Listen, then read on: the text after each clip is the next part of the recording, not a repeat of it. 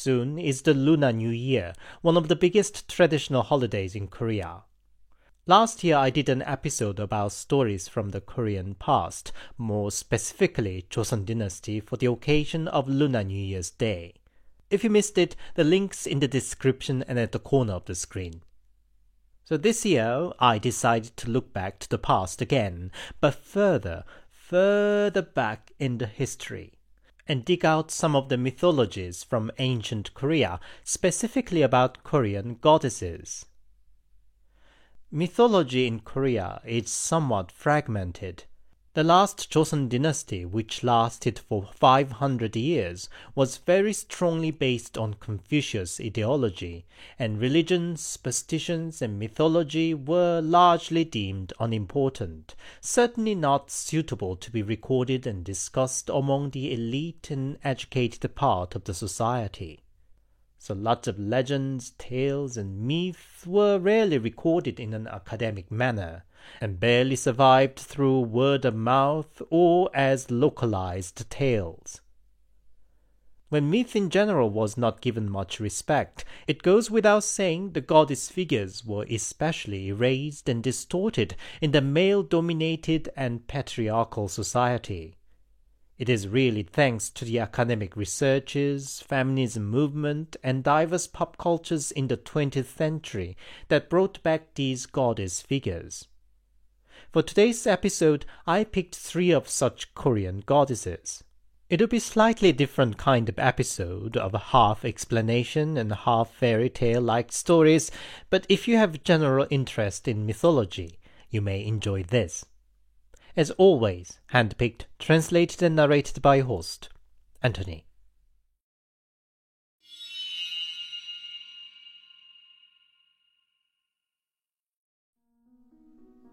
Every Korean knows the founding myth of the first Korean nation, that a bear turned into a human woman and married a god, and that their son Dangun became the founding father of the first nation on the land.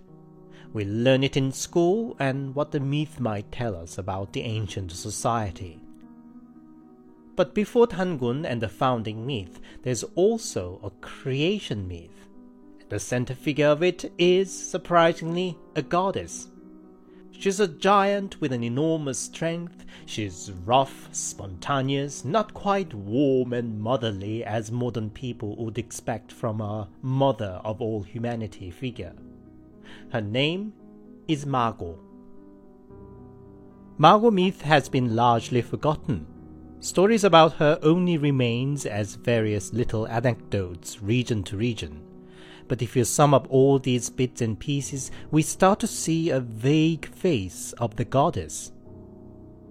According to the local myth in Jeju Island, Mago was so huge that when she slept, she used Hallasan, the volcanic mountain in the middle of the island, as her pillow, and then her feet reached Kwantal Island, 27 kilometers north of Jeju Island.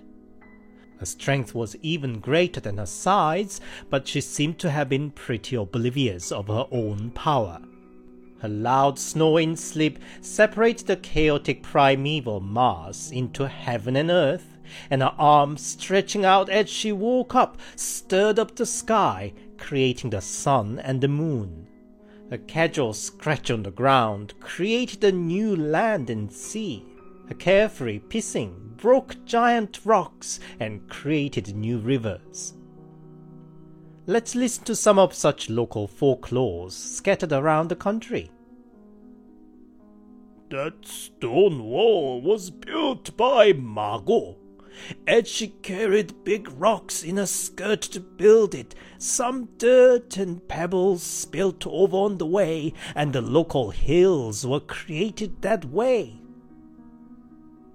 Granny Mago and Grandpa Mago had a bet of who built the stone wall first. While Grandpa Mago was carefully chipping stones for a perfect fit, Grandma Mago just threw stones haphazardly to a pile. Grandpa Mago couldn't stop laughing for her ridiculous practice. But meanwhile, Grandma Mago could finish her wall first and win the bet. You see those giant rocks in the mountain? That's what Margot shitted out back in the days. Margot once lost a silver ring. She dug all around to find it, and all the valleys in the world were created that way. Once upon a time, this area always suffered heavy typhoons, so Margot hooked up mountains in a different region with a rope and dragged up here to block typhoon. But the rope snapped, and that's why that mountain is left standing in the middle of nowhere. The oldest legend record mentioning Margot is from 5th century, and it tells the story of how she became the mother of the humanity. Margot gave birth to 2 daughters without having a man involved, and the 3 women together created the world as we know it. The daughters also gave birth to their children without a man, one of whom was a son. Since then, their descendants married and reproduced among each other. Initially, they lived on earthly milk, but as the population grew, they ran short of it and had to turn to fruit and other vegetations. And with that, they lost their original godly power and longevity. The myth of Margot has been lost in the subsequent years. Scholars speculate that it was because the idea of such a tough, rough, independent, and carefree woman as the mother of all humanity didn't sit well in the ideology of later male-dominated, patriarchal, and Confucius society. In some myths, we can literally see Margot giving way to the patriarchy. In one more epic version, she is in war with Tangun, the said founder of the first Korean nation.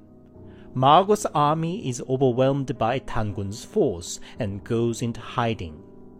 When Margot learns how humanely Tangun treated the captured soldiers of hers, she accepts the moral superiority of Tangun and surrenders herself. Yet in other stories, once so great and nonchalant Margot is further reduced and corrupted. In one version, she is so vain and walks into the sea to prove how big she is, and drowns.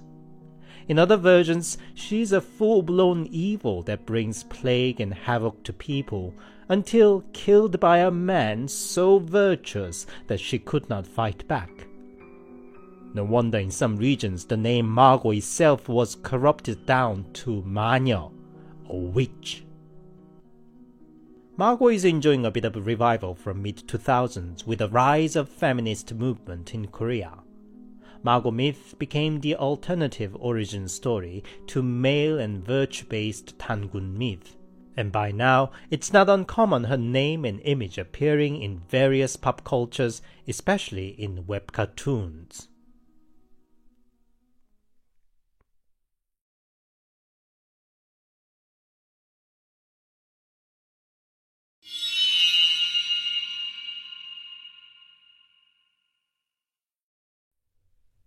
Granny Samsin has been a very familiar name for ordinary Koreans for a long time. She is the goddess in charge of conception, birth, and the well-being of babies, and considering how risky pregnancy and giving birth for the most part of human history were, it is natural that the presence and importance of Granny Samsins were felt closer to people's heart than any other mythical deities. Up until several generations ago, it was a common practice among common men, and especially women, as well as professional shamans, to pray and pay offerings to Granny Samsin. But while her name remains close and dear, there are actually no definitive myth or the narrative as what her origin is and what she is. To start with, scholars seem to fail to agree what her name Samsin is supposed to mean.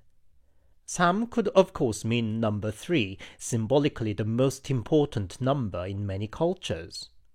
But others say it's from the ancient word meaning gestation, and yet some say it's from the word sam, meaning life. There's equally diverse theories about her origin. Some say Mago, the creation goddess, and her two daughters were the first Samshin, literally meaning three gods.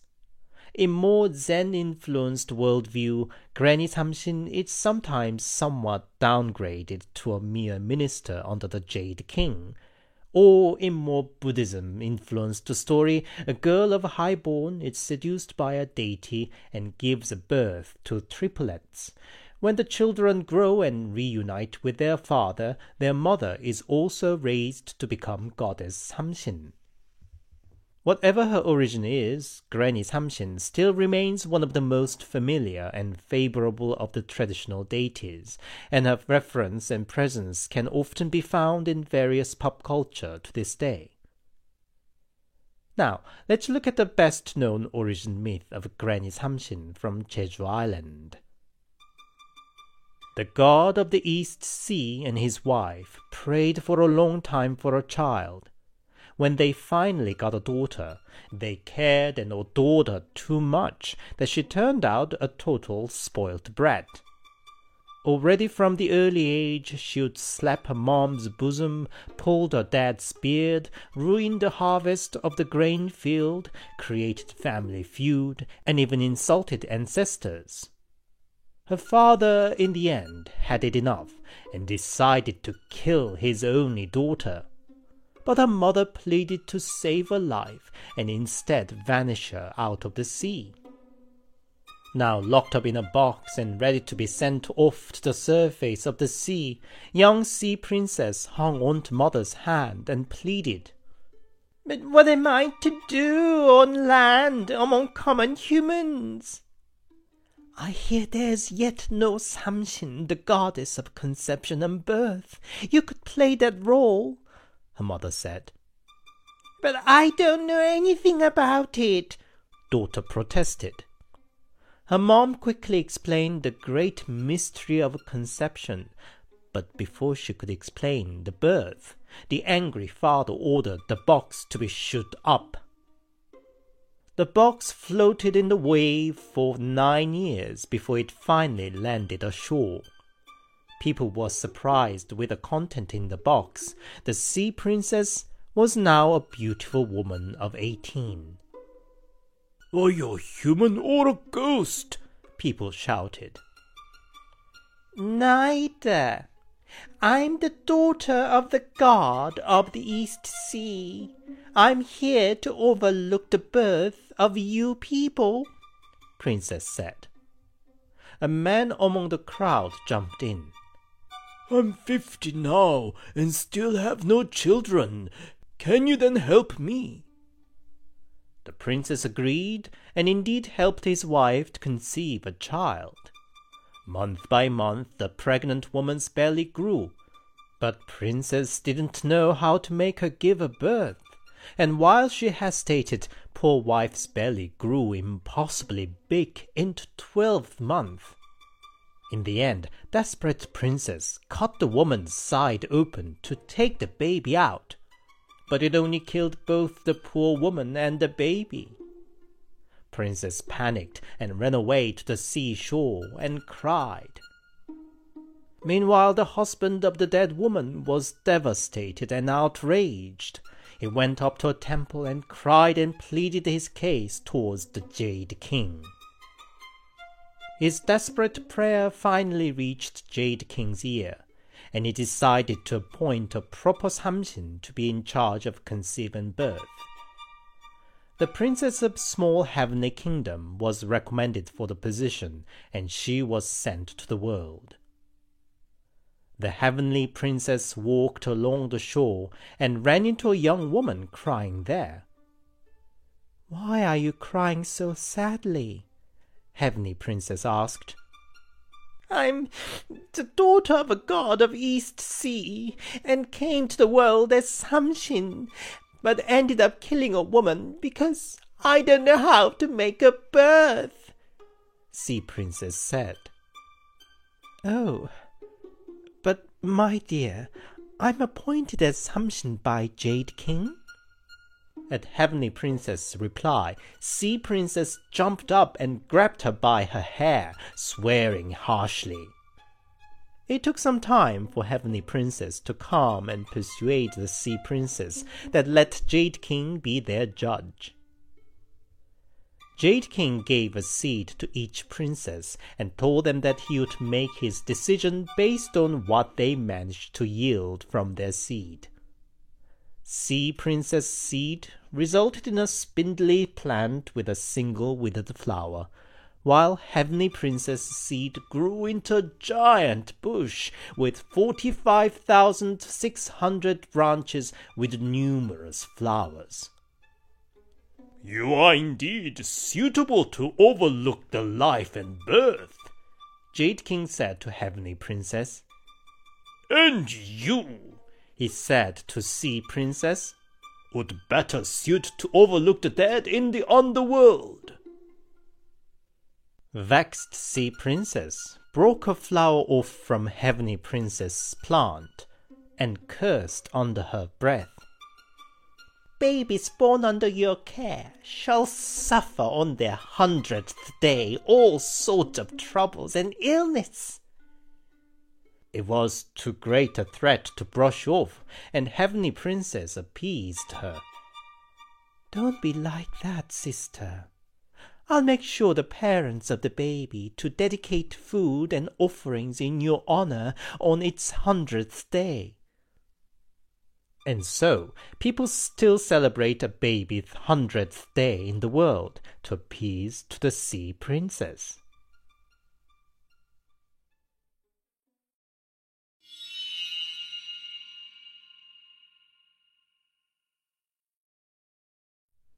Princess Pari is the goddess who connects the life and underworld and guides wandering souls to the underworld.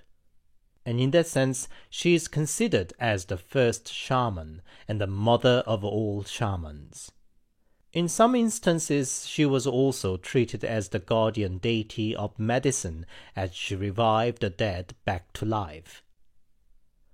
While many other ancient myths were lost, fragmented, or corrupted, the saga of Princess Pari could stay relatively intact as a coherent narrative because it was handed down as a ritual chant from one generation of shamans to the next. The saga of Princess Pari is basically in a form of an adventure epic akin to that of the archetypal Odyssey. There are about 20 different versions recorded, but basic premise and structure remains the same, and at the core is always the idea of forgiveness, selfless sacrifice, and courage. I think that's the reason why Princess Pari has become one of the most popular mythical characters in contemporary pop cultures in Korea. Now, let's follow the journey of Princess Pari. Once upon a time, there was a land named Bullaguk, ruled by a young king named Ogu Daewang. At 17, he searched far and wide to find his queen and found Gildaebuin. He fell hard for her and hurried the wedding, against the advice to wait another year for the best lucky timing. Was it the curse for the impatient king? The loving couple was childless for years. They prayed earnestly, and finally the queen gave birth to a daughter. The king was delighted and named the first child Princess Moon. Soon another daughter followed, and the king named her Princess Star. But King's joy didn't last when he got 6 daughters, when he longed for a prince to inherit the crown. When the queen announced her 7th pregnancy and that she had a most auspicious conception dream of blue and yellow dragons too, the king expected this time it must be a crown prince. But the 7th child was again a daughter. Distraught and angry king ordered the baby to be thrown away in the sea. Queen held her newborn in her arms and lamented, "Ah, heartless heaven! Ah, heartless king! How could I abandon my own child?" but there wasn't much she could do. She named the poor baby Pari, meaning abandoned, wrote down the name and birth date on a shirt, put her in a jade box, and saw her off to the waves of the sea. Over the days, the box bobbed around in the wild sea, but managed to keep afloat, and finally arrived ashore of a remote corner. The baby was found by an old childless couple and was raised as their own. But a clever girl knew the old couple were not her parents. She asked them who her real parents were. "Your dad is the heaven and Mom is the earth," the old man said. But it can't be. How could the heaven and earth have a human child? Little Pari said. Well, actually, the giant bamboo in the field is your dad, and the big tree in the mountain is your mom, the old woman said. That's impossible. How could trees have a human child like me? In the end, the old couple had to tell her everything, and showed her the jade box and the old baby shirt. Pari buried her face in the old shirt and lamented her tragic fate. Abandoned as a newborn, abandoned in the waves, so she was named Abandoned. Poor Pari. Meanwhile, her father, the king, lost energy day by day, and in the end became bedridden. They called in the most reputable doctors to cure him, but all was in vain. One day an old monk visited the court for a donation and talked to the queen. "King is punished for abandoning the 7th princess. Why don't you find and bring her back?" the monk said. Is my Pari still alive?" Queen said. "In the great East Mountain in the underworld is a spring. The water from that spring is the only cure for the king. And the 7th princess is the only one who can get it," monk said. Queen summoned her ministers and officers, all 100 of them, and asked if any of them would undertake the task to the underworld to save the king. But nobody stepped out. She turned to her 6 princesses too, but it was only natural that no living person would willingly visit the underworld. In the end, a valet volunteered to look for the lost 7th princess instead. He searched high and low along the coast of the country, and by heaven's grace, found Princess Pari. The baby shirt with her name and birth date on was the undeniable proof of her royal birth. Pari came to the court to finally reunite with her parents, but her father was like a skeleton, and her mother was like a withered flower. For his old sick father's tears begging for her forgiveness, Pari decided to take up the grave task to venture down the underworld and find a magical spring that would save her father's life. So she disguised herself as a man and went on the journey. But how would she find the way to the underworld? She fell and stumbled numerous times, and her face and hands were all scratched. When she reached the cold, barren land, she found an old man ploughing through the dusty field. "Please, sir, where could I find a way down to the underworld?" The old man didn't even give a look at Pari. She followed him around, asking the same question, and the man outbursted. "Can't you see I'm busy? I must plough the field. Now piss off!" "I'm sorry, sir. I can give you a hand." As soon as he heard that, the old man handed over the plough to Pari and went to take a nap under the tree. Patty had never plowed a field before, and she didn't know how to control the stubborn cows. But soon a gust of wind blew in a rainbow cloud from the north, and from it jumped out 100 weird beasts. They hopped and jumped all around. When the dust finally settled, Patty realized the vast field was all plowed up and the beasts were nowhere to be seen. The old man woke up from his nap and was clearly impressed. "Aren't you a good boy?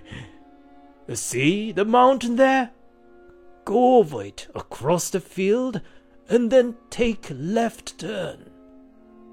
Patty followed the direction, but soon cliffs after cliffs blocked her way and she was lost again. Then she ran into a big old woman washing clothes at a stream. "Ma'am, where could I find a way to the underworld?" Patty said. "Can't you see I'm busy? Look at this pile of clothes to wash." Patty stepped in without a word to give her hand. "Wash black to white and white to black," instructed the old woman. Washing clothes in the freezing cold stream was painful. Patty managed to make black washing white by washing it many times, but white wouldn't turn to black. In the end, she came up with the idea to mix black clay, wild berry, and leaves to dye them black. All the while, the old woman fell asleep under a tree without a care in the world, despite numerous lice crawling all around her head. Patty sat next to her and patiently killed them one by one. In the end, the old woman said, "Aren't you a good boy? Go round that mountain and climb 12 hills. You will reach a dock, get a boat, and cross the water." She also gave her a branch with blossoms of 3 colors and a golden bell, that they might come useful when in trouble. Patty didn't know it, but this big old lady was none other than Goddess Margot herself. So Patty continued away over 12 hills, each haunted by various resentful ghosts. They all cried and blocked her way, but nothing could stop Patty. And indeed, she reached a dock at a vast yellow water. It was Huangcheng, the river border between the world of the living and the world of the dead. At the dock was a boat, but guards at the dock wouldn't let her in. "Here's no place for a living person. Go away." Until they noticed the flower branch Patty was holding. They discussed something among themselves and finally let her on the boat, because the branch was the token of half deities who could pass across to both worlds. Patty didn't know how long she sailed on the boat through the thick fog. When it finally reached the shore, she was met with iron bars with sharp spikes blocking her way forward. She shook the flower branches over them and they disappeared, but it also let free of thousands of sinned and lost souls, each in terrible shapes. Some without an eye, some without an arm, some without a head. They all came up to Patty asking for help. She took pity of the poor souls and earnestly prayed for their peace. And in the end, the tortured souls flew over to somewhere. Patty carried on until she met the point where the stream split it to 3. The one going down to hell was wrapped in black whirlpool, while the one going to the paradise was calm and in golden hue, and the third one going up to the heaven was sparkling with silvery light. but there was no bridge to cross over. Pari threw the golden bell to the water, then floated up a rainbow over the water, letting Pari cross. And she finally reached the Great East Mountain. The Lord of the Mountain used to live in the heavens, serving Jade King himself, but was banished to here for his wrongs. The only way back to his former glory was to marry a human woman and produce 3 sons. Pari was dressed as a man, but the Lord noticed unmistakable feminine features. "You must be tired after a long journey. Why don't you have a bath at the hot spring first?" he said. The Lord peeped from behind a tree and indeed found Pari was a woman. He took her clothes and stepped aside. "Pray, your highness, give me back my clothes." "Only if you promise to do my favor. Then I'll give you back the clothes and the magic spring water." "What is it?" "Marry me and give me 3 sons." Pari had no other choice. They got married and had 3 sons one by one. As soon as the 3rd baby was born, Pari asked about the magic spring. Her husband took her deep into the mountain and pushed a big rock, revealing a narrow crack. "Crawl through there, and you'll find a spring." And crawl through Pari did. It led her to an open space full of bright light. On the ground were flowers in various colors, and from the tip of rough rock formation dripped clear water, drop by drop. Pari patiently filled up a bottle and also collected the flowers in each color. When she came back home, her husband was nowhere to be seen, just her 3 little sons left alone, crying. "Dad flew over to heaven, leaving us behind," the oldest one said. So Pari alone carried 3 sons and took the journey back to her dying father. By heaven's grace, the return journey was much shorter. When she finally reached her homeland, she overheard the people talking among themselves outside the wall. "Did you hear? The king's funeral is tomorrow." "I know. They waited 3 years after King's death for the youngest princess to return, but couldn't wait any longer." Pari was devastated.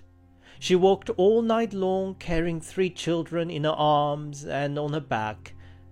At the dawn she reached the court and met by the royal funeral march. Pari threw herself to the coffin. "Father, your little Princess Pari is finally here with the magic spring water. Let me see him." Alas, in the coffin were nothing more than scattered bones of her father. Pari took the blue flower she was carrying and brushed it over the bones. Then the bones clicked and shaped into their place. Then yellow flower created a flash back on the bones, and red flower prompted to blood run through them. Lastly, Pari dropped the magic water in his mouth, which made him to take a big breath in. The king was alive again. Everybody rejoiced to get their king, husband, and father back, and the king himself too, to get his lost daughter and 3 grandsons back. Pari didn't want any glory though. Having become the only living person who reached the underworld, she took the role of guiding souls down to the underworld and eventually became the goddess for the dead.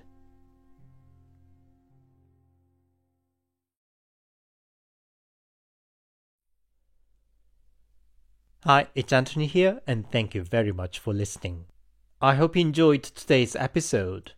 I doubt many people would find it so interesting because it's heavily culture specific and have little to do with our modern life.